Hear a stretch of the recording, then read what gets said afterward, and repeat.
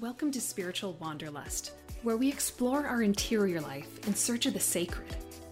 Many of us will travel the whole world to find ourselves, but here we'll follow those longings within, to our spiritual and emotional landscapes. In each episode, we'll talk with inspiring guests, contemplative teachers, embodiment experts, neuropsychologists, and mystics. With a blend of ancient wisdom and modern science, along with a healthy dash of mischief, we'll deep dive into divine intimacy and what it means to be whole. I'm your host, Kelly Deutsch.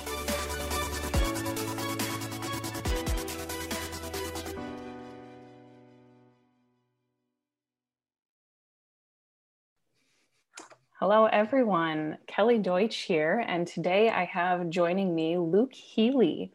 Luke is the co-founder of the Integral Christian Network, where they do a lot of really interesting things, and I'm excited to talk to him. It has a lot to do with things like Teilhard de Chardin and spiral dynamics, and some of those things that I think a lot of us find a little baffling and inaccessible. So I'm excited to pick Luke's brain today about what this means, what it has to do with the contemplative life and mysticism and growing in each of our journeys. So Luke, I'm excited to have you here.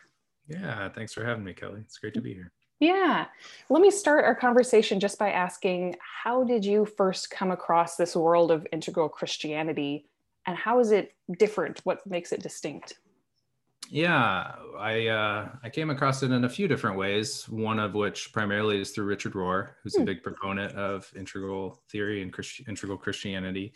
Also exposure to spiral dynamics through the liturgists, and kind of just started the rabbit trail there, learning about this sort of way of seeing the world, of understanding this field that can be a little esoteric, like you said, a little confusing. There's a lot to it. So yeah, happy to be able to talk about it and dive into it a little bit. Yeah. So how, for the person who's never heard of integral Christianity or of spiral dynamics or any of these folks, how would you explain that to just a layperson on the street? Yeah, definitely. I think a good way to maybe initially start or open the doors is it's really kind of two things about it, at least in the way that I understand it. One is that it's evolutionary. So we are looking at faith and spirituality, and really integral encompasses more than that, but our focus is in that area, not just looking back, but how are we going forward? One of the things, few of the things that Jesus said is, I have much more to teach you, but you're not ready for it yet. Or, Jesus said, we will do greater things, or that, it's good for me to leave so the Spirit can come. So what is this sort of forward movement? What does faith look like now and going forward into the future? So much of religion and spirituality can get caught in looking back and studying and learning about the past, and what was it like in Jesus' times, and finding documents, and all that stuff's good and important too, right? But I think the goal and the focus is to bring it to the now, and where are things going forward here? How is life evolving? How is spirituality evolving? How is consciousness evolving? And that's what integral theory kind of really speaks to and maps that out in a lot of different ways. And then along with being evolutionary, it's also integrative. So we're not just like, oh, let's leave all that behind, right? The past is the past. Let's charge forward ahead. We really want to own the best of what's come before, living in an integrated consciousness with these sort of previous or past structures of consciousness, these ways of being, these practices, all these things that we've learned that is the beauty and goodness of tradition. And then integrating also wisdom from other traditions, and not just spirituality and religion, but from science, from systems theories, from health, from really everything, right? That the more that we can integrate and bring into our worldview, to our consciousness, to our way of being, the more complete that we'll be, the more holistic we'll be. So crucially, we're also integrating all of our ways of being and knowing. So not just in our mind, but really in our body and in those other structures of consciousness. So that's getting more into some of the consciousness stuff. But that's maybe a good initial point, right? It's evolutionary, and it's also integrative. Yeah. So the transcend and include.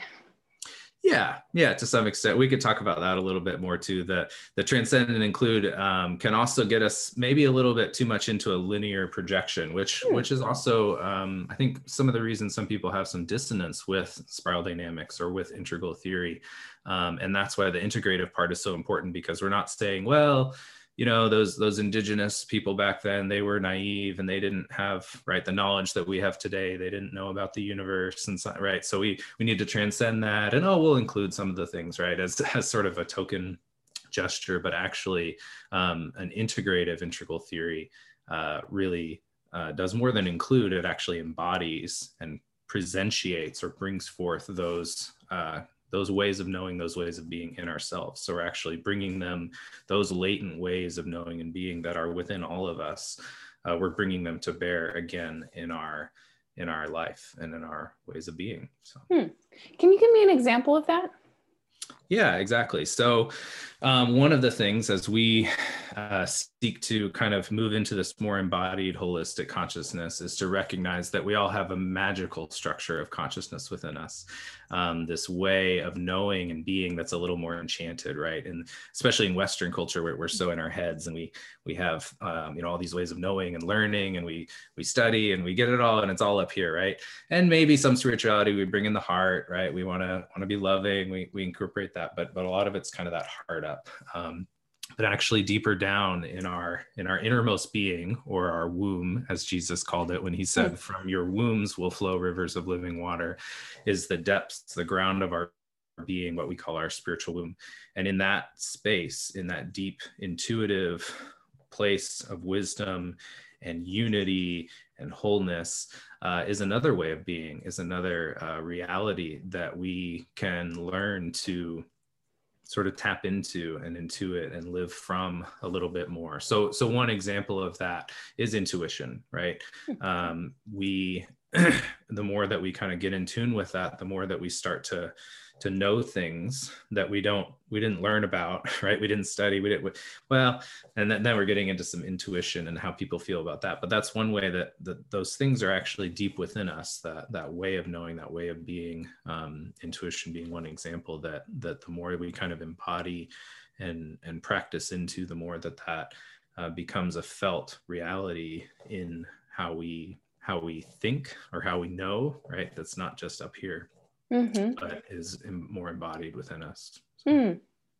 Can you tell me like a story, either from your life or from someone who has discovered integral Christianity, and what changed? Like what difference does it make to think about that form of, I don't know, what would you say instead of transcend and include, just embodying and in a holistic way, all that you find to be good, true, and beautiful? Yeah, I mean, integrating, it's so transformative. It's so healing, really, actually. A lot of people come into integral theory through the maps and through the understanding of, here's how we can kind of get the lay of the land and understand kind of where we've been and where we're going. And that's great. And we kind of understand it on a cognitive level, and it helps us see things outside of sort of the flatland of the polarizing duality of everything is conservative or progressive, or everything is, old or new, or we get into those dualisms. And I think that's part of the contemplative path, right? Where we're trying to sort of move beyond that dualistic way of being into more of a non-dual space. But in through that, it's not just how we learn about that and know that, but how do we really embody it and engage in it? And so, I mean, I hear stories all the time of people who join our WeSpace groups, and this way of being is so healing, and it's holistic and it's integrated, because we can get so easily trapped in that mental space, that place where we're just trying to know more and more and more, and it actually becomes imperialistic, where our mind is controlling us. We're driven by needing to know more and learn and learn and learn. I know that's part of my own journey. I just read hundreds and hundreds of books trying to find the answer, right? Trying to learn more, to know, and really finally coming to the end of my mind and realizing that I'd have to go deeper, and I'd have to also move out into the relational space. I couldn't do it all on my own individualistically. but that it had to be with others and through others. So, I mean, yeah, there's so many stories of people who've joined our groups and have come into this different way of sort of practicing a spirituality that is more embodied, that's more relational, and that it's more co-creative, because we're drawing on those inner resources and discovering new ways that we can transform the way that we're living and loving and being in the world. How did that shift happen for you? I mean, am I remembering correctly? Are you a 5? Yeah. Enneagram 5, right? Yeah. So, I mean, so just naturally oriented towards more heady existence in the world. So how did that transition happen for you, and what did that look and feel like? And I mean, did others notice that transition happening in you? Yeah, that's a great question, and a long story. I'll try to keep it somewhat short. But I, in my early years, had a early childhood trauma that led me. My coping strategy was to retreat to my head. So that's kind of how I moved into the 5 space. I thought, oh, if I just figured everything out and didn't make any mistakes, I wouldn't get attacked, or I couldn't feel any more pain, and I'd be safe. So that was the initial part. And then through my faith journey, I knew that I needed to move back into my heart, to rediscover my emotions, to reconnect to that space in me. And I did that in my 20s. And through that, of course, being a 5, I was still in my head. I was reading, I was studying, I was following the footnotes, because I was also kind of dissatisfied with the state of affairs of religion and much of institutional Christianity as I had experienced it and as I'd grown up in. So I was reading the mystics and reading just all these different places that no one told me about, that no one recommended in those days, especially not in my evangelical camps. And I'd followed those footnotes and found more mystics, and really moved into that experiential, to say, oh, there's this divine immediacy, there's this presence here that went beyond learning about concepts, that went beyond just knowing more and more. And as I read, eventually got to a point where I realized that I'm not gonna find this in a book. There's a beautiful story that I really love that is from the Sufi poet Rumi, and some people may be familiar with Shams, who was Rumi's dear beloved and confidant and teacher. When they first met, Rumi was around a well with a number of his students, and Shams just kind of strolled into the middle of the gathering, walked up to the well and pushed the stack of books down into the well. And no one knew who this guy was. And everyone the students all freaked out, and Rumi looked at him and he said, "You've lived too long on borrowed awareness." And that was the catalyst for Rumi's transformation and awakening. So when I read that story, that really struck me as well. I realized that I was trying to find borrowed awareness in my mind, and I needed to own my own awareness. I needed to deepen into that mystical way of being and knowing and living within myself. But again, not just within myself, also with others. I had a pretty clear message from God that said, you can't go any further alone. And so that was a movement into the relational space, into seeking. I've always sought community, but finding deeper mystical community. So. Yeah. So how did you go about finding that mystical community? Yeah, well, I tried different things throughout the years, and kind of corresponding to that inward journey, I first thought, well, if we just change the way we're doing things, right? Church isn't great. Institutional religion, well, let's change the forms, right? Let's get a new system in here. Let's rearrange things, and that will fix it. That will get community how it's supposed to be, right? So I dabbled in the house church movement and missional church and some of the sort of post-evangelical things of the 90s and early 2000s, and eventually got into starting a new monastic intentional community, which was, really kind of trying to go back to the roots of early Christianity, living in common, sharing everything, moving to the deserted places of the empire, and doing life together.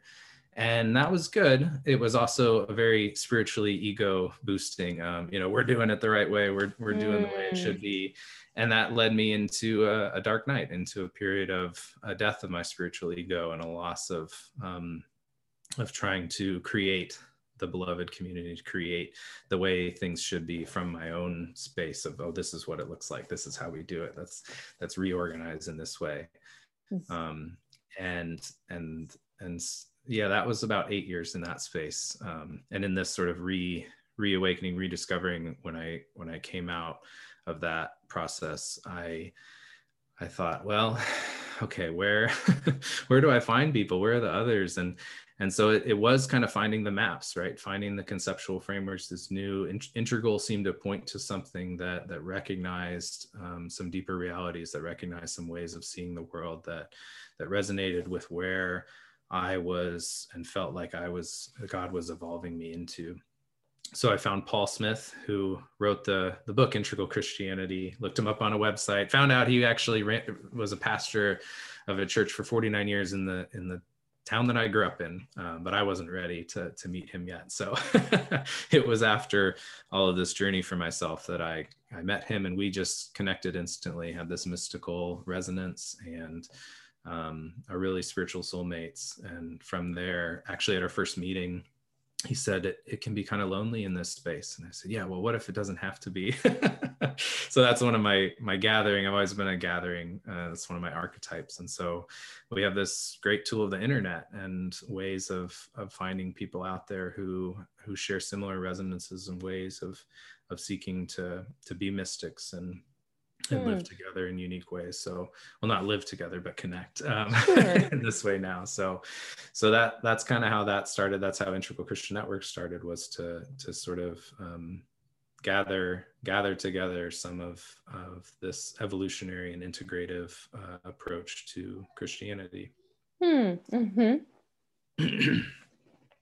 There's a lot in your story that I resonate with, and I think a lot of people listening will resonate with, that dissatisfaction or something was amiss in the way that we were experiencing religion, spirituality, whatever it was, thinking that we were then doing it the right way, and which is interesting, because I think a lot of people will swing more progressive and be like, now I'm doing it right, And it's funny because I think we can be just as fundamentalist, whether we're conservative, or we can become fundamentalist liberals. We can be fundamentalist contemplatives, are you doing your 20-minute sit every day?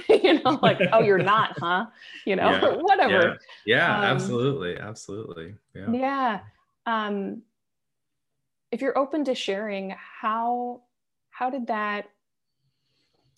what popped the bubble as far as, spiritual ego? I mean, I did the same thing, and it took my life falling apart to actually realize how much I relied on all of the structures. Look, I'm a nun, I'm praying 4 hours a day, I'm having cool archbishops and people from the Vatican over for dinner, and we're talking with all the cool people in the in crowd. And it took all of that being stripped away for me to realize how much I depended on those things and praying for 4 hours a day and being this joyful servant to make me feel like I was a good person. I'm curious how that happened for you, however much you're open to sharing. Yeah, of course. No, I was in the new monastic community, and we were living in a very underserved community, very violent, very very difficult neighborhood, difficult circumstance. We were living in the upstairs of this big old stone church building, and 10 of us living with one bathroom, and married couples and singles, and it was a thing. But we were doing what we were supposed to. We're urban farming. We're kind of getting into this new way of it all, and underneath that, it was like, it's shadow. We don't see it when we're in the midst of it, right? It's not present and conscious to us, but it's this underlying drive to find value, to find meaning and worth, and really to maybe to be considered worthy of love, or to be thinking that we're serving God in the way that we need to, that's what God demands or requires of us. I think for myself, it was sort of an idealistic passion. I always felt like in my life. And that's one of the great gifts that traditional Christianity and religion, I think, gave to me. And that's part of the healthy integrating and including, is to recognize and say, there's a real devotion and passion that came with my upbringing in evangelical Christianity, for all of its many flaws and faults. It left me no illusion about what life is and what life isn't. And so I may have really, dove into the spiritual ego thing, but at least I didn't climb the corporate ladder and do the career thing. And that can be great and fine and whatever. I'm not trying to be idealistic about that either. But I think it charged me with this sense of, I'm not here just to make money. I'm not here on this earth just to, exist and be present, right? I think Teilhard de Chardin says it's always better to be more conscious than less. And so in those early forms, it wasn't very conscious, but it did have that passion that I remember praying as a teenager, okay, God, whatever it takes. And being also somewhat aware that I have no idea how God's going to hear this prayer, and it's beyond what I can know, right? There's this, I was going to say, that's a dangerous prayer. It's a very dangerous prayer, right? Yeah, this evolutionary God beyond God, right? I don't even know what that's going to be. It's going to be the breakdown of my whole faith system and way of seeing and understanding myself. So it just through that passion, I mean, I was so committed to that community, thinking that we were I was finally living the way that we were meant to live. I would have left. I was so, loyal and committed, and God basically had to say, your time here is done. It was a pressure cooker. It puts you in an environment where, you're forced to face your shadow a lot more than you would if you're just kind of living alone, or even with family. So, yeah, I mean, it was sort of both a gradual unfolding through conflict. I mean, you're striving, you're trying to make it work, you're trying to be, and then all of a sudden it just kind of cracks open, right? It just kind of, whether it's through the falling apart or through, in this case, our community, we bought an old school bus, a mini school bus, painted it green, and drove across the country for a big fun trip, visiting national parks and things. And that was like the super intense pressure cooker that it kind of caused it all to explode and really see ourselves and face some of those harsh realities. Of course, it took years for me to kind of process and unfold all of that after leaving the community, but it was a blessing. I mean, it was a good thing to go through that and recognize, like, oh, this was just kind of a new fundamentalism, right?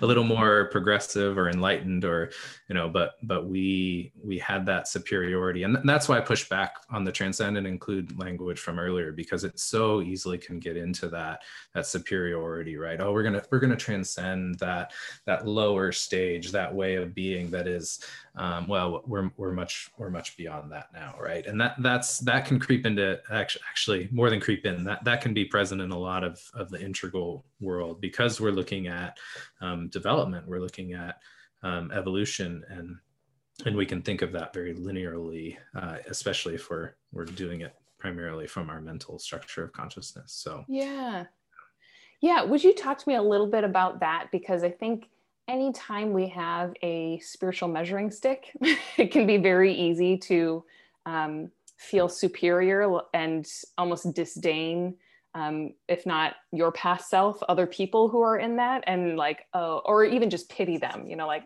oh, those poor people who are, way far back there. I mean, yeah. I see that with people who, I remember giving a talk once on mysticism to a church group, and a girl came up afterwards and she's like, so I've been reading Teresa's Interior Castle, and I think I'm in the 5th mansion, but it might be the 4th. How can I tell the difference? And I was like, I wonder if this is maybe even the right question to be asking.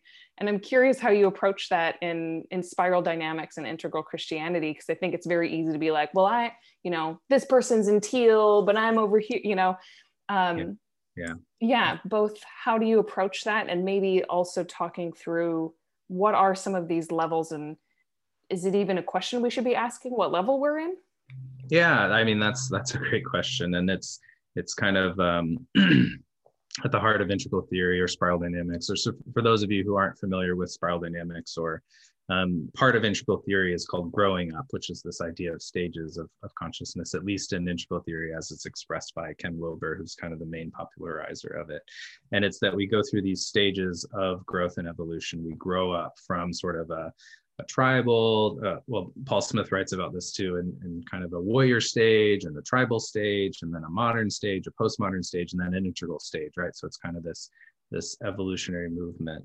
And in each of those stages, there are things that are healthy and there are things that are unhealthy. And then, we have to grow and transcend and include is kind of the common narrative there.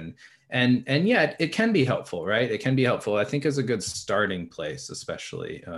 There's a lot of nuance there. There's a lot of understanding in how we develop and grow as people.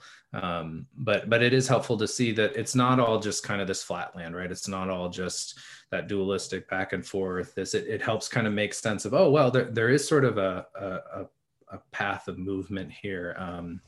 There are stages of faith, right? There's ways that we grow and evolve.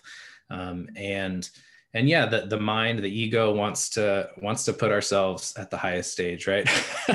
Or maybe we'll have a little false humility and say, well, okay, I'm not quite up there to the ultraviolet place, but I'm definitely teal, right? I'm in the second tier, I'm not, or we just kind of just naturally recoil and reject against that hierarchical sort of understanding, which also makes sense. I can understand that too, because it can definitely come across that way in how it's presented a lot of times.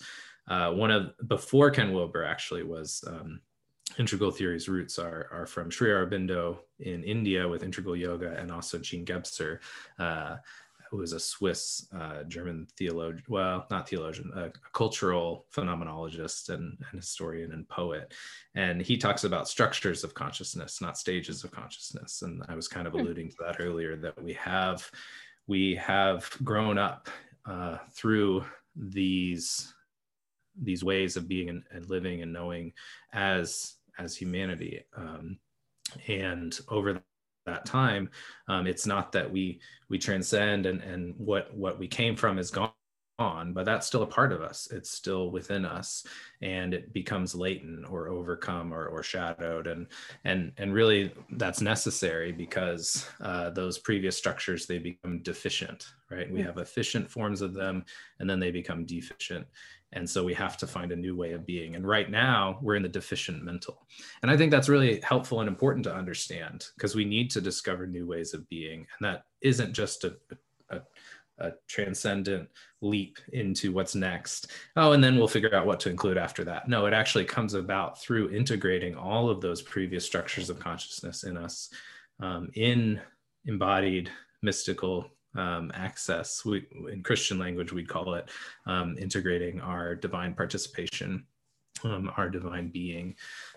So that's a whole other thread. But yeah, so I think it is helpful to get a lay of the land, to get some maps, and none of them are perfect, right? None of them really explain everything, and all of them have lots of nuances that can easily get lost, just like the Enneagram, right? We can type ourselves and get into a thing, and no, now I understand it. But the true teachers of it, who get into the depth and wisdom of it, they'll say, well, okay, this is what it's actually trying to point us toward. It's not trying to get us to identify into our type more and say, oh, I'm a 5, and now here's a meme about how I am, right? But no, this is a way to understand ourselves, to see things more clearly, with more wisdom, and hopefully maybe provide some paths of growth and continual transformation. So yeah, I like that, like a path of growth. And I also like just thinking of it as a structure of consciousness, like things are just shifting because something was not working as well. The deficiency that, like, okay, I've come to the end of what this can offer me. It seems, in some ways anyway, it's becoming deficient.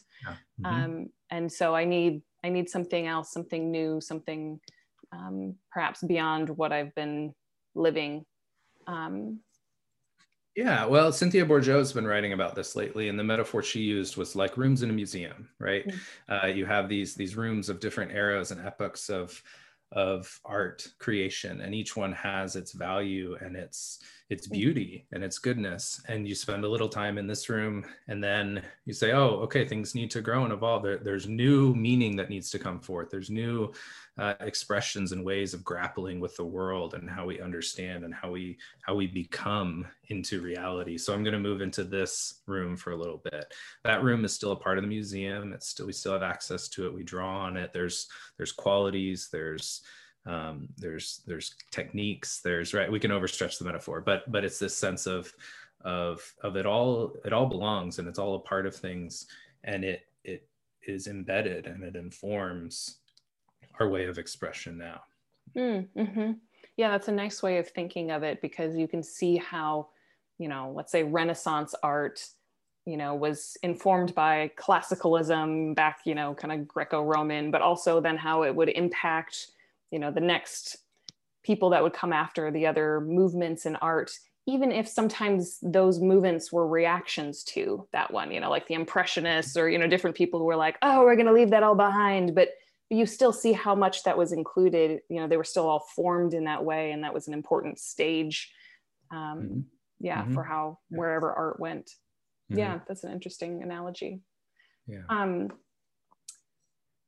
If you had to give an example using either a fictional person, Joe Schmo, or even just using, a real person's life, whether it's like a Mother Teresa or a Gandhi or someone, using the colors of spiral dynamics, what that looks like at each stage, because I think that's what sometimes, we get a little confused. I mean, same with anybody who's new to the Enneagram. You're like, wait, is that a 9 or is it a 6? And how do I tell the difference? Yeah, these people are using all these numbers. I and know. I'm not good at math, right? Or right. Colors, right? What are all these colors? Right. Like, is this blue, teal, orange, yellow? I don't know. Right. Yeah. I mean, I'll use myself, right? So sure. I grew up in a traditional evangelical church, which was very blue, or sometimes called amber. There's actually 2 color sets, which makes it even more confusing with integral and spiral dynamics. Spiral dynamics, people are a little more familiar with, so we'll go with that. So blue is kind of that traditional stage. Is that the first one? Or what order do they go in? That's not the first one, right? So some people equate it with sort of childhood growth and development. So the first stage is sort of this really base. I think it's beige, and it's just sort of, you're a newborn infant, here you are, right? Undifferentiated reality. Gebser calls it the archaic, and actually that we won't go there to make it more confusing, but we have the beige, and then we start with a tribal. Gosh, I got to refresh on my spiral dynamics. I'm much more in the Gebserian world, but the traditional is probably one that we identify with a lot, because it's 35-40% of the US or the Western, well, more US, North America. And that is sort of the traditional understanding, your average everyday church goer, strong value sets of, patriotism or religion, or this is, it's more of a collectivist space where so for me, it was growing up in that it's a very safe, healthy container, right? Oh, I'm given, here's the Bible, this is the source of truth and knowledge, and I learned that, and I have my community, and we're all very loving and connective, and also very insular and tribal, and right, you're either in or you're out, and there's boundaries, and that's kind of that blue stage. And it's also usually mixed with, for me, it was mixed with a lot of modern, which is the next one up, which is the orange, which is kind of scientific rationalism, right? Our education system in the US is very modern, very, you're learning the scientific method, you're studying according to Enlightenment rationalistic principles for the most part. So it's kind of this blend there. And then a lot of times people go off to, maybe they get in high school or go off to college, and they're learning about science, and it's questioning how we have faith, right? How do I grapple and reconcile these stages? And that can maybe be a source of deconstruction sometimes. Or sometimes it's the next stage of postmodernism or green, that you go from beyond this sort of modern mental, everything is efficient, and then it's like, no, we need to care about the earth, we need to care about the planet, we need to be more community minded, and be more kind of on perhaps the progressive spectrum is one way to consider it, politically at least. And that's the postmodern stage. I think when I was in the new monastic intentional community, that was very postmodern, very green, kind of this way of everything's egalitarian. We're gonna share everything in common. We're gonna, we have these inequalities in our society, and we need to go and and be with the poor and save them, right? Or be this incarnational presence and try to fix all of the wrongs of society. And so that's kind of those common stages of where a lot of our society is in spiral dynamics terms, or kind of Wilberian integral stages. Yeah. So what's beyond that? Like, what are we called to beyond orange, blue, green? Yeah, so spiral dynamics, or we'll talk about the second tier, right? We move into yellow, or a different framework, and I think, again, for me, it's been a real corrective to connect to different ways of thinking about that, because I don't think it comes through transcending, right? Oh, now I'm in this green postmodern space, and I'm seeing how it's fundamentalist. I'm seeing, another way that I'm just sort of, boosting myself up, and well, okay, I guess I better, put on my backpack and keep going and jump to the next stage, right? Well, okay, maybe a little bit, right?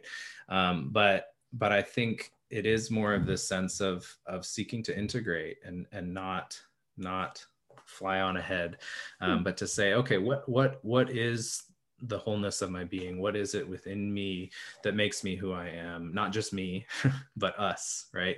Another way of conceiving of these structures or stages is that they kind of they become more inclusive and more at each sure stage, and so it unfolds into, it's not just me, now it's my tribe. Oh, it's not just my tribe, now it's my nation. It's not just my nation, it's the world. And then it's like, well, it's not just the world, but actually, is it the universe? Well, yes, but more in a way of it becoming embodied within and through me, in the becoming of the body of Christ, the interfusion of the divine and the material in the very fibers of my body, of our body, of the collective body of Christ. So it becomes a little more mystical, and that's why I want to kind of get away from the mapping of it and move more into the actual experiencing of that embodied consciousness, that mystical divine participation, which is really the work that we do at Integral Christian Network, because understanding and learning can only take us so far. We need to move into practice, as contemplatives know. But a lot of our traditional contemplative practices, well, they were designed for a specific purpose, and they serve specific ends, and some of them are really great, really wonderful. And also maybe there's other things that we need to integrate as well to have a holistic embodied practice that might be a little more relational, that might also be a little more into the spaces that maybe we're evolving into. So Yeah, what does that look like? Yeah, so it in part is bringing more of the divine feminine into our practice. A lot of our contemplative practices were developed in, we might call them patriarchal settings, or in a monastic context that are a little more removed from life in the midst. And I remember I went to the Living School at the Center for Action and Contemplation. That was a constant question, right? Okay, this contemplation thing is great, these 20 minutes. I've got a baby on my hip and I've got dinner on the stove, and I'm going to go sit down for 20 minutes, right? Okay. And silence and stillness, right? It's just, it's very good. It's very important. I spent many years in those practices. Were very helpful. But as we're encountering life now and the way of the world, and how we can be, there's definitely something to be said for stepping back and removing ourselves and becoming more transparent and clear. And I'm definitely not trying to straw man or pigeonhole contemplation. Sure. But there's also ways that we're learning through different studies about different ways of knowing, about centers of spiritual knowing in our body, about embracing relationality, embracing mystery, coming into more of our intuitive faculties, and not just doing the stripping away and the silence and the removal of, those nasty, pernicious thoughts, right, that we're trying to quiet and still. Again, that's a bit of a straw man, so I apologize for that. But there's other ways too that we can move into an embrace and practice with one another. I mentioned relational, that's a big one, right? To not just be in our silent interior spaces alone, surrounded by others, but to actively engage and participate in our shared interior spaces, to move into the collective field of spiritual presence and energy with one another in a more active, participatory way is one element of that. And then also to move into those deeper ways of knowing and being, right? I mentioned the spiritual womb earlier. That's a real embrace of a more feminine quality of spiritual being and creativity that comes from that, the life creation, becoming makers in the world, to be people who are transforming society, and our world needs it, right? Our world is going in one direction, and it's great to kind of clear our own consciousness and come into a better place of peace. But there's also a call to become, not just in our being, but in our becoming, divine presence in the world, making a new reality. So that's a little bit of it. Yeah.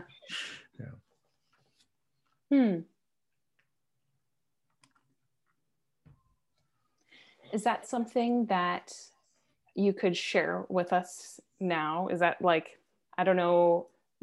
I mean, I know you shared that these are the kinds of things that you do in your WeSpace groups and being able to enter into that relational space of spiritual presence. And I'm curious if that's something that can be shared just by, a 5-minute practice, or what your thoughts are on that. Yeah, let's do it. So as we're encountering this now, and if people are watching, it's we're not actually in a relational space of direct presence, but we are, because in some sense it's timeless and it's spaceless. So maybe we've experienced that through the internet on Zoom, right?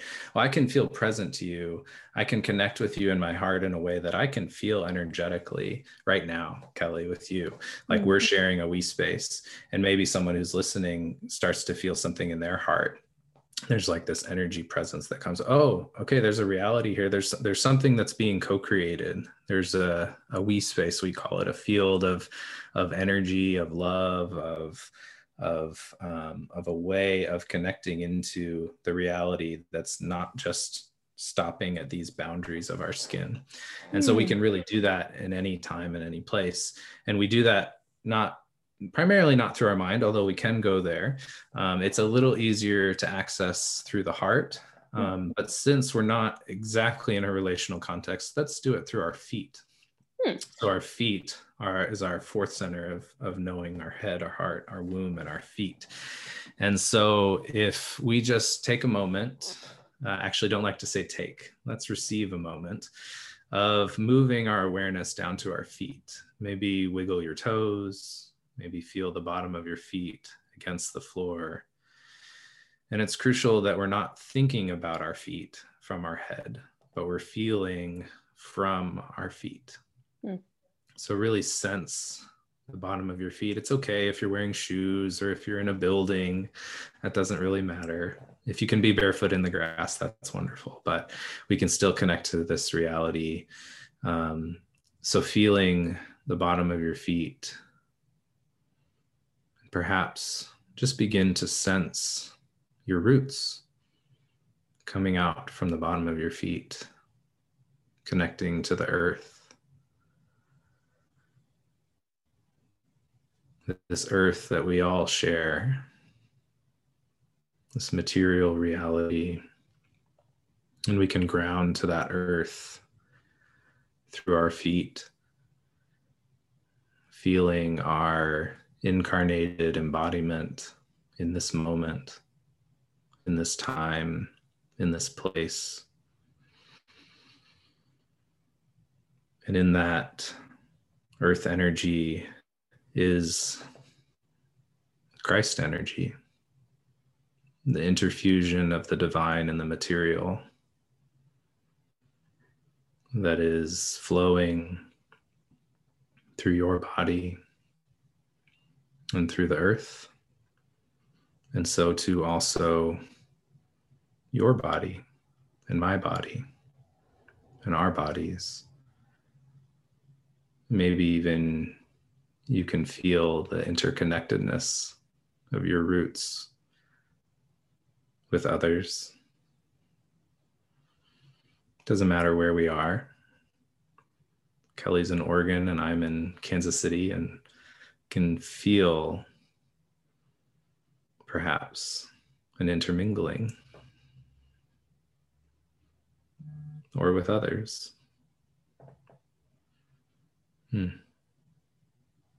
That's probably enough for now.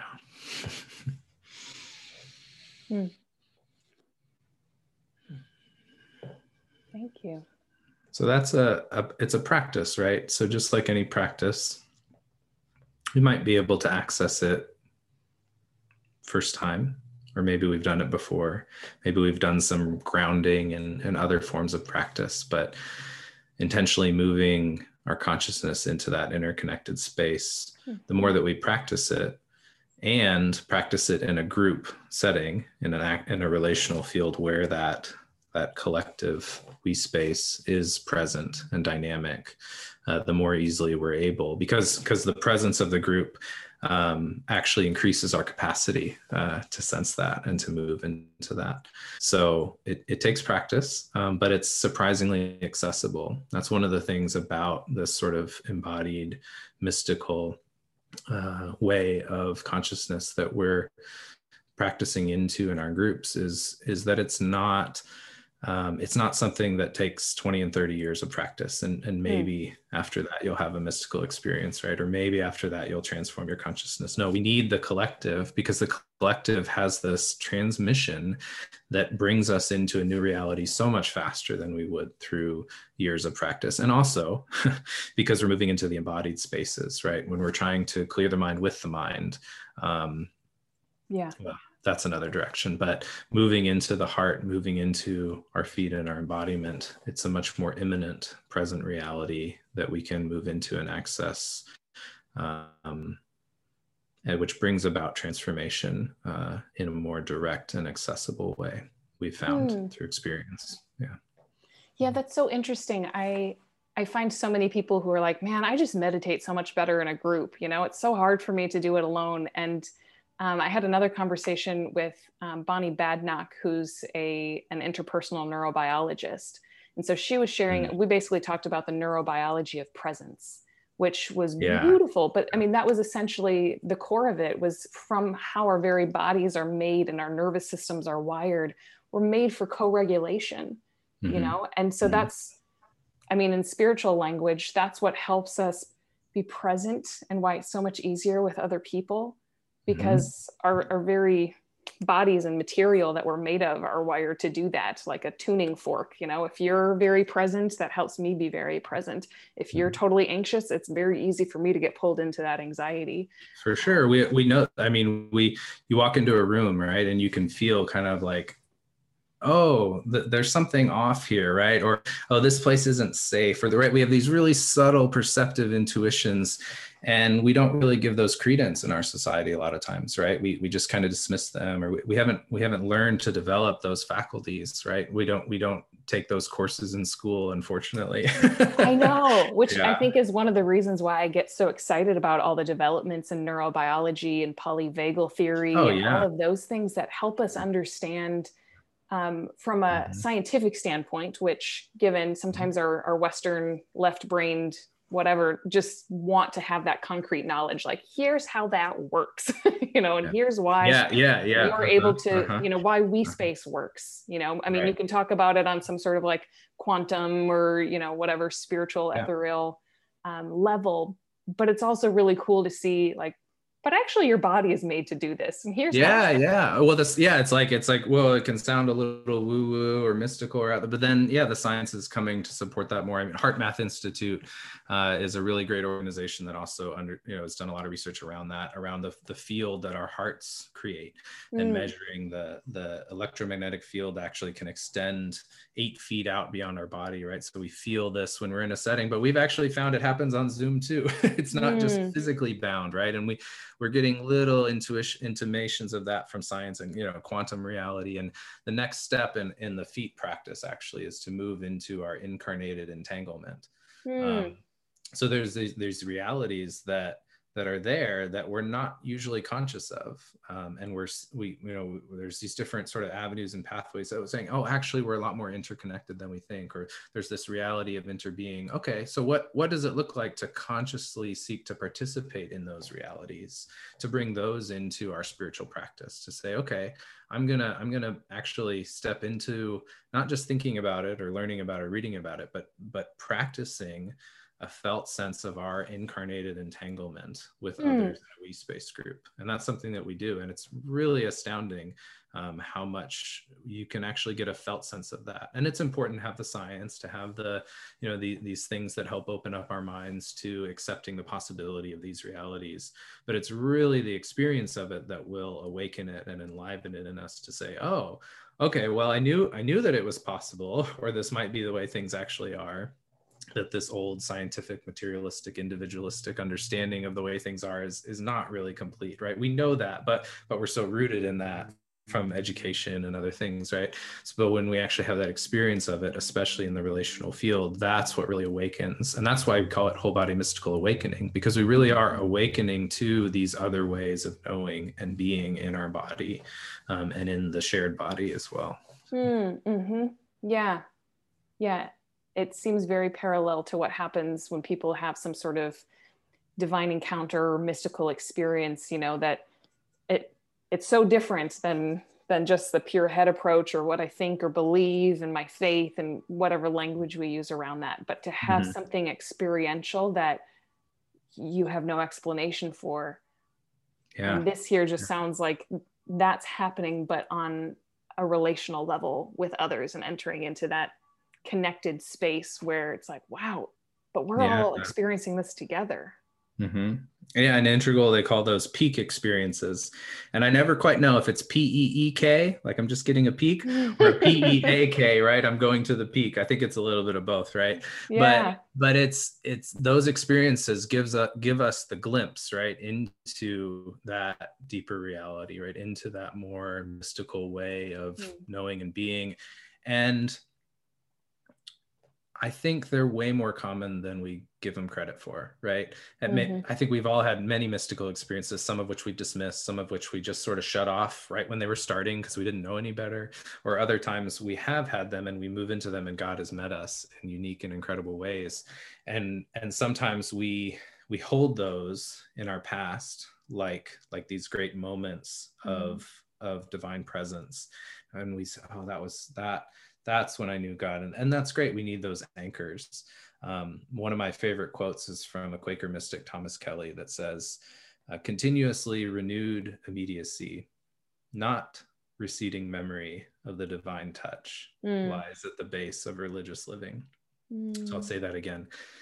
Continuously renewed immediacy, not receding memory of the divine touch, lies at the base of what he calls religious living. I would call it mystical living, because that word religious has some connotations for us, but that's what it is. It's like, what practices can we seek to engage with one another that bring forth that continued immediacy, continuously renewed immediacy of the divine.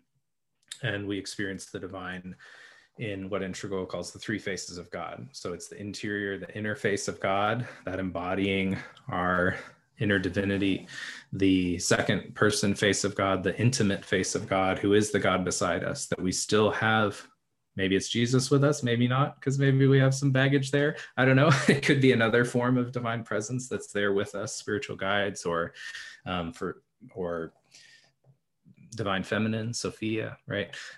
Or then also the third face of God, the infinite face of God, the transcendent mystery that's always drawing us further and further beyond. So we seek to engage in each of those faces of God. And that's, again, hopefully a more holistic and integrated understanding of God that we can bring to our practice, coming through some of those previous ways of praying or thinking about God that we used to before that don't really fit or work anymore. Yeah, I like that continually renewed immediacy. I mean, I think it's just a fresh way of looking at presence and what it means to be present, instead of just only holding on to those anchors of how God has been present in the past, but continually remembering, like, but he is, she is, it is here now. We are. Exactly. And we are, yeah. Yeah. Beautiful. Well, if people wanted to learn more either about We Spaces or about Integral Christianity, where should they go? Yeah, integralchristiannetwork.org. We have weekly writings that come out every Saturday that kind of explore different ways that this comes forth. There's a lot of complexity to learn about, right? But we always want to invite people into experience. And so those writings also help move us more into that embodied participation. And but the We Space groups are really the primary place where that happens, and they're free to join. Their groups come together of usually around 6 to 9 people to seek to participate in this way and do these mystical practices together, and it really is incredibly transformative. So our groups, we start new groups currently 3 times a year.